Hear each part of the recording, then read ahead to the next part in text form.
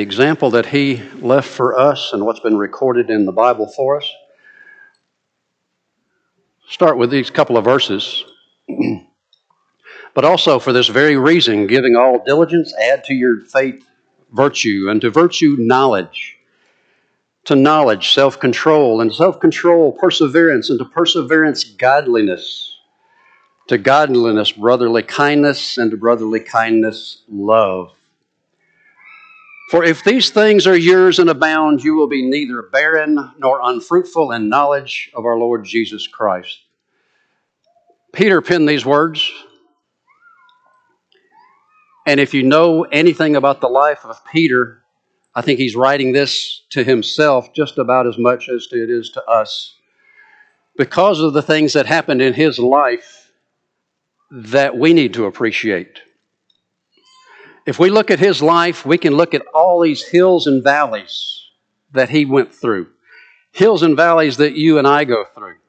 Peter the Apostle is who we're going to be talking about. We're going to look at a few stories tonight through his life, starting with him from the very beginning when Andrew brings him to meet Jesus, and he goes and gets him. Some of the things that Peter did, he didn't do anything halfway. Watch and learn and listen tonight and see if you see those as we go through these. If someone else was thinking it, Peter said it out loud. Have you ever been with somebody that does that? You're thinking it, but the guy next to you says it. While others were deciding what to do, Peter was already doing it. And finally, Peter led with his heart. And that's important for us to look at and realize tonight. Now, I am a visual learner. So what I did was I put pictures to all of the verses and things that we're going to talk about tonight that will help me remember what it is. I hope it will help you as well. I went through and scoured all kinds of pictures from all over the internet. I'll probably get letters saying you can't do that. This is when Andrew took Peter to meet Jesus for the very first time. Andrew was a follower of John the Baptist. And he comes excited to Peter and says, "We have found the Messiah." And he brought Jesus, and Jesus looked at him and says, "You are Simon, son of John. You shall be called Cephas." Now, did you notice right off the bat, Jesus knew who Peter was? He said, "You're Simon. You are Simon." But then he comes right back and says, "You will be Cephas," or Peter, or Rock.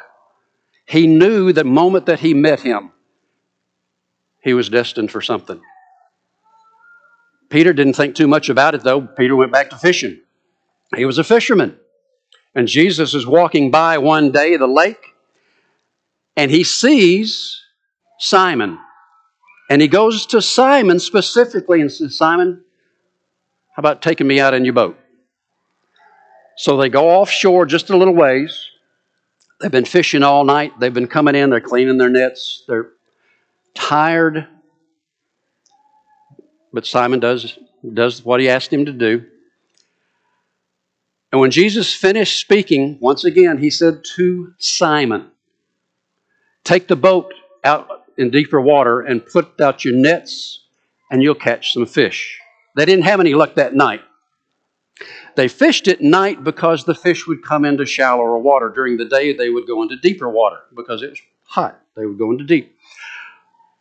Simon answers and says, "Master, we worked all night and we tried to catch fish, but nothing. But we'll do it. At your bidding, we'll do it." And we know the story. The fishermen put their nets into the water. Their nets were filled so many fish, they had to call the others over to help them. Get all these fish. They had never had a catch this big. This was a miracle. And look at Simon's reaction. Simon Peter saw that and he fell down at Jesus' feet and said, "Go away from me, Lord, for I am a sinful man." Well, why would Peter say that? Was he not filled with grace? Was he not there in the presence of Jesus? Was he not He was looking at his own humility and what was going on in his life. For amazement seized him and his companions because of the catch. And so were James and John, the sons of Zebedee. They were partners with Simon. And Jesus said to Simon, "Do not fear, from now on you will be catching men." This is where the phrase fishermen of men comes from. And look at what it says they did down at the bottom. When they had brought their boats to land, they left everything and followed him. Can you imagine Peter, James, John, who did I leave out? Andrew. They all drop everything and just walk away and follow Jesus. Is that impulsive? Have you ever done something like that? Have you ever seen such a great idea you drop everything? We can relate to Peter sometimes when we do stuff like that. He says, "I will make you fishers of men." Here's the 12 apostles. Starting with Peter, James, John, all up in the corner. We look at it. The first 4 are your fishermen. And in each of the Gospels and over in Acts, you look at when the apostles are listed, whose name is always listed first?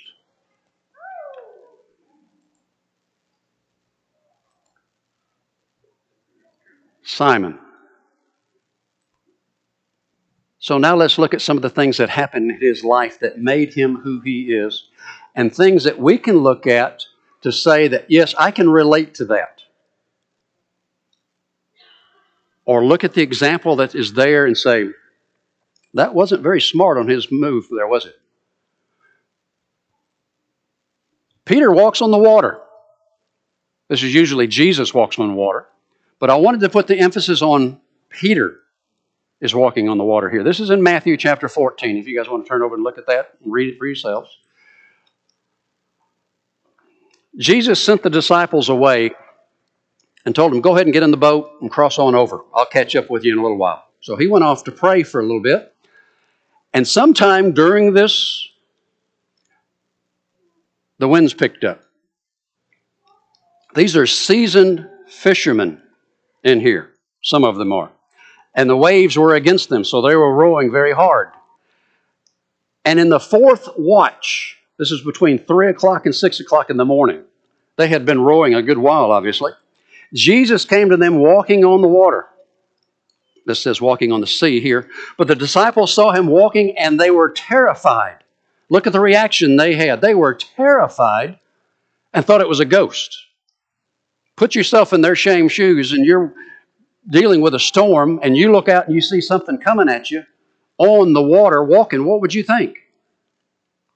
I'd be terrified too. But Jesus says, "Take heart. Do not be afraid." But what does Peter do? Peter says, "Lord, if that's really you, tell me to come on out there." And Jesus uses one word and he says, "Come."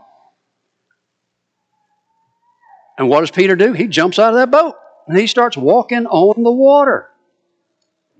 We miss that sometimes, don't we? He was walking on the water to Jesus. This is great. But then he gets distracted for just a minute, the wind, the sea, and he starts to sink. And Jesus reaches out his hand and lifts him up and says, "Oh, you of little faith, why did you doubt?" And he gets back in the boat. The wind immediately stops, the sea calms, and everybody in the boat starts to worship him and say, "Truly, you are the Son of God." So who was the lesson for here? Was it for Peter? For his faith? Or was it for everybody that was in the boat when they got back into it? Great example all the way around, though, wasn't it? We hear a lot about this one, Peter's confession. This is also in Matthew. We read and we find out that they've come to the district of Caesarea in Philippi. He's with all of his apostles or his disciples here. And he asks the question of them. He says, "Who do people say that the Son of Man is?" Who do people say?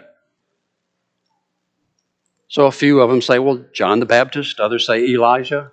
Others, Jeremiah or one of the other prophets. But then he specifically asks, who do you say that I am? And can you kind of envision him turning to Peter? Because Peter speaks up for all of them and says, you are the Christ, the Son of the living God. And look at this. Jesus says, blessed are you, Simon Bar-Jonah.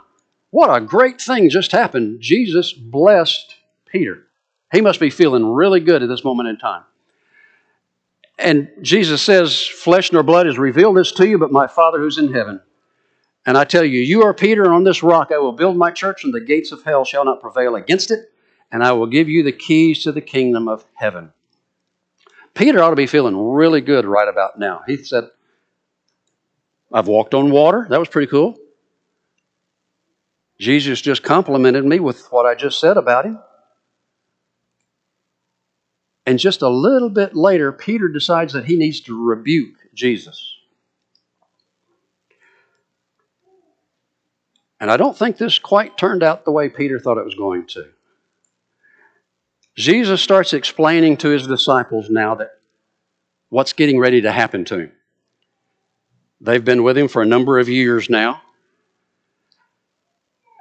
And he says, I've got to go to Jerusalem, and I'm going to have to suffer many things, the chief priests and the scribes, and be killed, and on the third day be raised.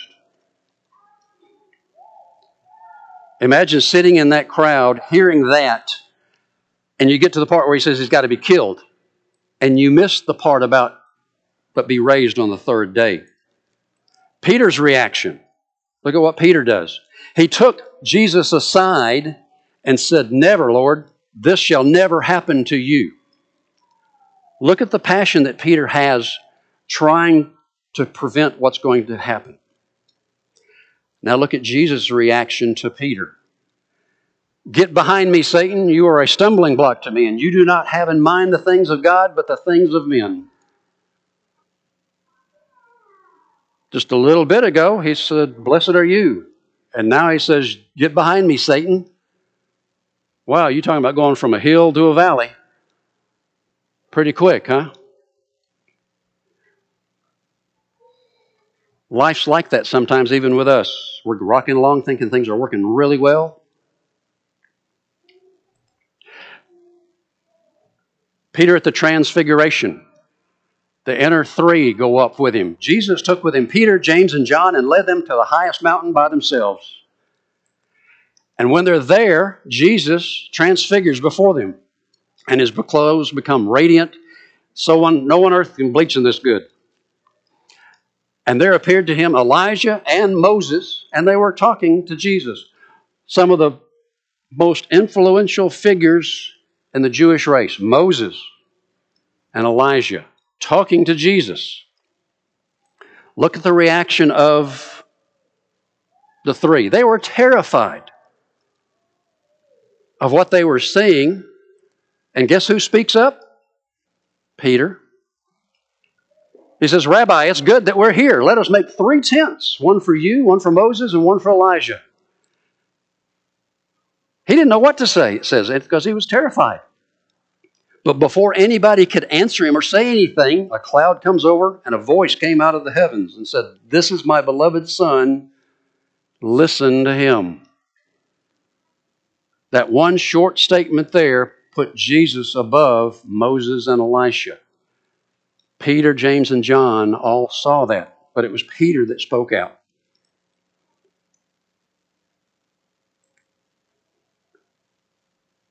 Peter tells Jesus, you ain't washing my feet.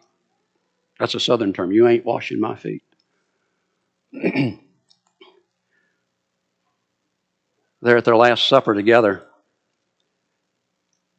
And Jesus humbles himself as a servant and walks around and starts washing everyone's feet. And he came to Simon Peter. Simon's been watching all this. And Simon thinks this is so demeaning that he shouldn't be doing this. So I'm not going to let him do it to me. He said, Lord, do you wash my feet? And Jesus said, what I am doing you do not understand now, but afterwards you will understand. Talking about being a servant. Peter said to him, you shall not wash my feet. He didn't think the Son of God ought to be washing his feet. When Jesus says, if I do not wash your feet, you will have no share with me. Jesus explained to him that if you don't let me do this, you won't have any part of me. Peter's reaction is, well, great. In order to be a part of you, don't stop with my feet. Just go ahead and wash me from head to toe. And Jesus answers him back and says, one who is bathed doesn't need to be washed except for their feet. But Peter's reaction is so much more inflated, so zealous about what he's thinking about here. He says, hey, if it's just my feet, in order to be fully plugged in, just wash me from head to toe. I'll be all right with it. And Jesus says, no, you don't understand what's happening. Jesus in the conversation still talks about what's getting ready to happen. And Peter vows he's ready to go to prison or to die with Jesus. A dispute rose amongst them regarding who is the greatest. They're sitting here around the table with Jesus, and the disciples are talking amongst themselves. I wonder who's going to be the greatest when all this is over with. Or who's the greatest now? Well, we've seen Simon Peter's name's always listed at the top of this list every time we see a list of the apostles. Jesus interrupts and looks right at Simon and says, Simon, Simon, behold, Satan demands to have you, that he might sift you like wheat, but I am praying for you that your faith may not fail. And when you've turned again, strengthen your brothers. Simon was probably not expecting that, since they were talking about who was going to be the greatest in the kingdom. And Peter, in all honesty, bless his heart, he says, Lord, I'm ready to go with you both to prison and to die for you.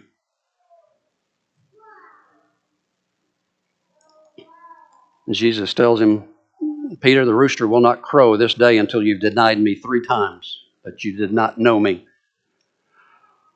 Imagine hearing that after you have just sworn your allegiance to Jesus, that I'm going with you wherever you go, Jesus. And he says, you're going to deny me 3 times before it's morning time, before the rooster crows.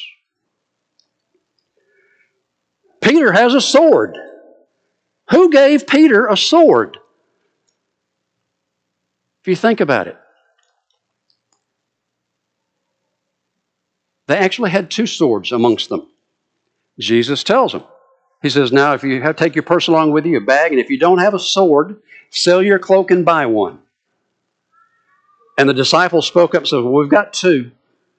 And Jesus said, that's enough. That's okay. So Peter obviously had one of them. I don't know who had the other. They've gone to the garden. This is where Judas betrays Jesus with a kiss. And the apostles and the disciples see what's happening. And they react to it. When Jesus' followers saw what was going on, they said to the Lord, shall we strike with our swords? They asked the question, shall we get him with our sword? What does Peter do? He's already doing it. He's done cut the ear off of this fellow. Peter's reaction was fierce. He was ready. And he cut off the right ear of the high priest's servant. And Jesus says, no more of this. He stops. And he touched the man's ear and healed it. And amongst all of this, they take him off. The disciples scatter. But Peter follows at a distance. In the shadows, he's following to where they're taking Jesus that night. And as he's observing, he's trying to blend in with everybody. And now Peter was sitting outside in the courtyard, and look who spies him there. A servant girl comes up and says, hey, you're one of them. A servant girl. You're one of them. And he denied it. He said, I don't know what you're talking about. A little bit later, he went out toward the entrance. And look who accosts him again. Another servant girl. A servant girl comes up to Peter and says, "You were one of them. I saw you with him. You were with that Jesus of Nazareth." And again he denied it with an oath. "I do not know the man." You notice it wasn't any officials. It wasn't any of the high priests. It wasn't any Roman centurions saying, "Hey, you were with him." It's two servant girls. And Peter breaks down and says, "I don't know what you're talking about." And then the last, there's some bystanders standing around. This is the third time. "Certainly you too are one of them, for your accent gives you away." And he began to invoke a curse on himself and swear, says, "I don't know the man." And as soon as those words were uttered, the rooster crowed. And Peter remembered what Jesus had said. "You're going to deny me 3 times before that rooster crows in the morning." And he went out and wept bitterly. Can you imagine how Peter felt at that moment? A couple of hours earlier, he was all ready to die, go to prison, or whatever it takes. 2 servant girls and somebody else says, "You were with him." And he said, "No, I'm not."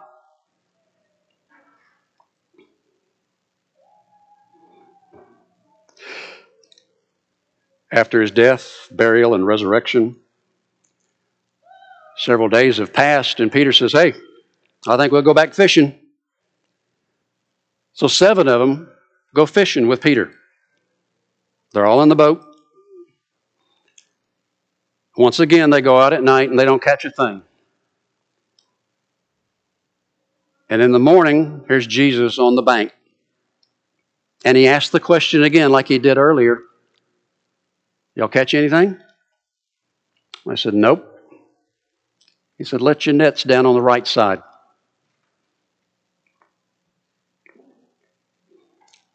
They did. And they caught so many fish when they pulled the boat in. John recognizes the person on the banks up there and says, "Peter, that's Jesus." And can you see it? Peter jumps off the boat. I don't know if he thought he was going to be able to walk on water again, or he was just so excited that he saw Jesus for the first time since that night. He jumps off the boat and swims to be there with him. And then after breakfast there, Jesus was talking to Peter and said, "Simon, son of John, do you love me more than these other men love me?" And Peter says, "You know I do, Lord." And Jesus tells him, "Take care of my sheep," or "my lambs." Jesus asks him a second time, "Peter, do you love me?" Peter once again, "You know I love you." And Jesus once again says, "Take care of my sheep." And Jesus is going to ask him 3 times. And he says the third time, "Simon, son of John, do you love me?" Now Peter was saddened. Look at the reaction here, because Jesus had asked him 3 times, "Do you love me?" And he says, "Lord, you know everything. You know I love you." Jesus said to him, "Take care of my sheep." Jesus knew what potential Peter had. And he comes at the very end of it and says, then he said to Peter, "Follow me." Follow me. As we look on the examples that we saw through Peter's life tonight, the ups and downs that he had, and that Jesus still said to him, "Follow me."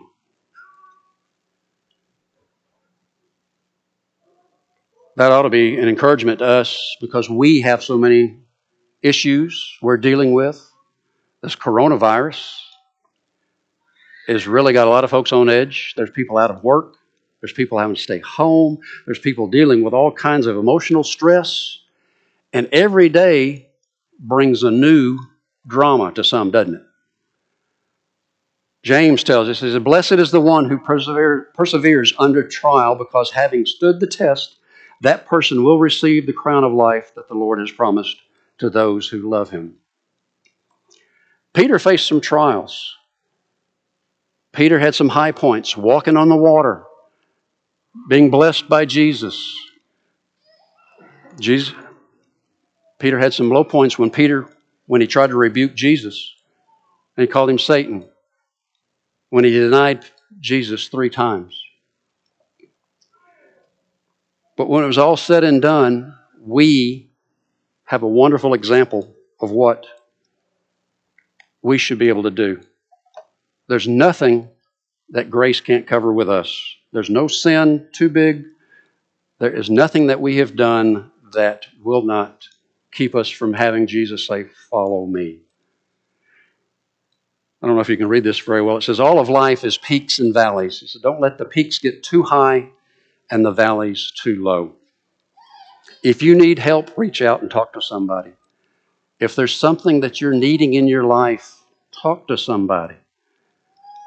We offer an invitation anytime that we get together like this to allow folks that, as they reflect, we hope some of the words that we've said tonight might strike a chord with others. If you understand and you know what's being asked of you, if you're willing to obey the gospel, we'd ask you to come now while we stand and sing.